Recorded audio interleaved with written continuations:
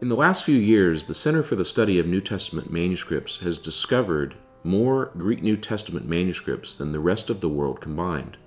In just the last 3 years, the center has discovered dozens of New Testament manuscripts.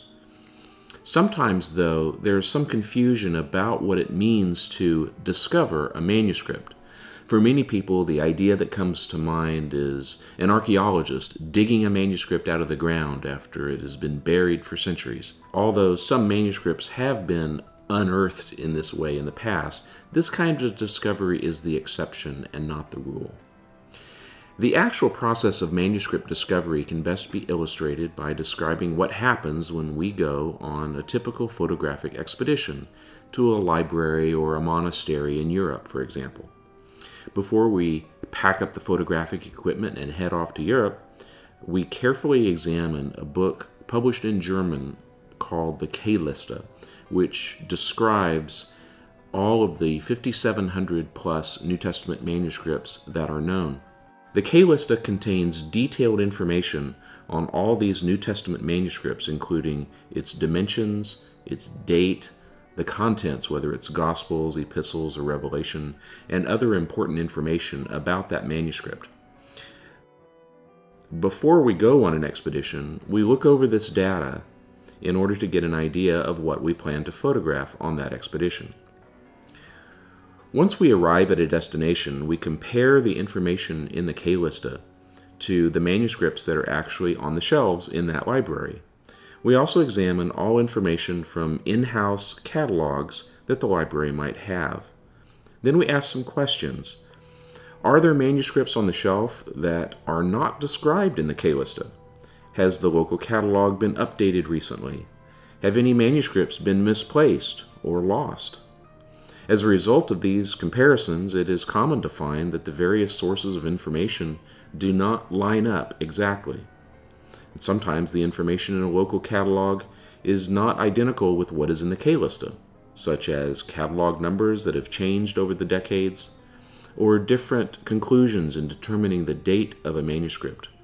Most of the time, these differences are not very important. Sometimes, though, we find that the library has manuscripts that are not listed in the K-Liste at all. This is normally what we mean by discovering a manuscript. It is not that no one has ever known of its existence, since the manuscript had to get into the library somehow in the first place. What it means, though, is that the community of scholars that examine these manuscripts is not aware of its existence. It is likely that the newly discovered manuscript has never been completely examined by scholars. Therefore, its significance for reconstructing the text of the New Testament is unclear. There is a new kind of discovery that is happening more and more often as we go on these photographic expeditions. The discovery of a manuscript within another manuscript. While examining and photographing a manuscript, we sometimes find that it contains writing on pieces of paper or parchment that are older or sometimes newer than the manuscript in which it is found. This different material might be part of the book binding, or it might consist of a page that is bound into the manuscript itself.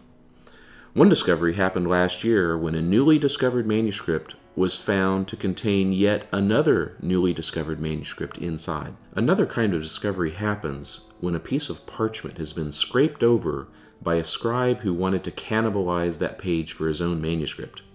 Known as a palimpsest, this reuse of the parchment covers up the original writing. But with sophisticated cameras, ultraviolet light, and a bit of luck, we can see the underlying text, and sometimes that turns out to be biblical, and so the underlying text is a newly discovered manuscript.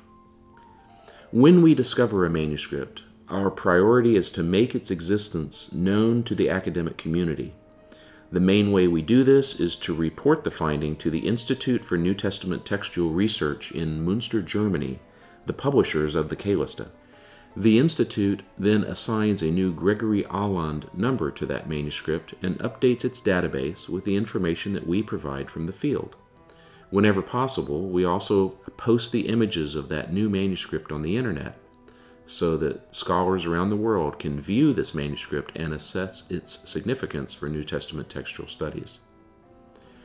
While our discoveries do not consist of digging a manuscript out of the ground, we do contribute to the unveiling of new knowledge that helps biblical scholars more completely understand the history of the New Testament text.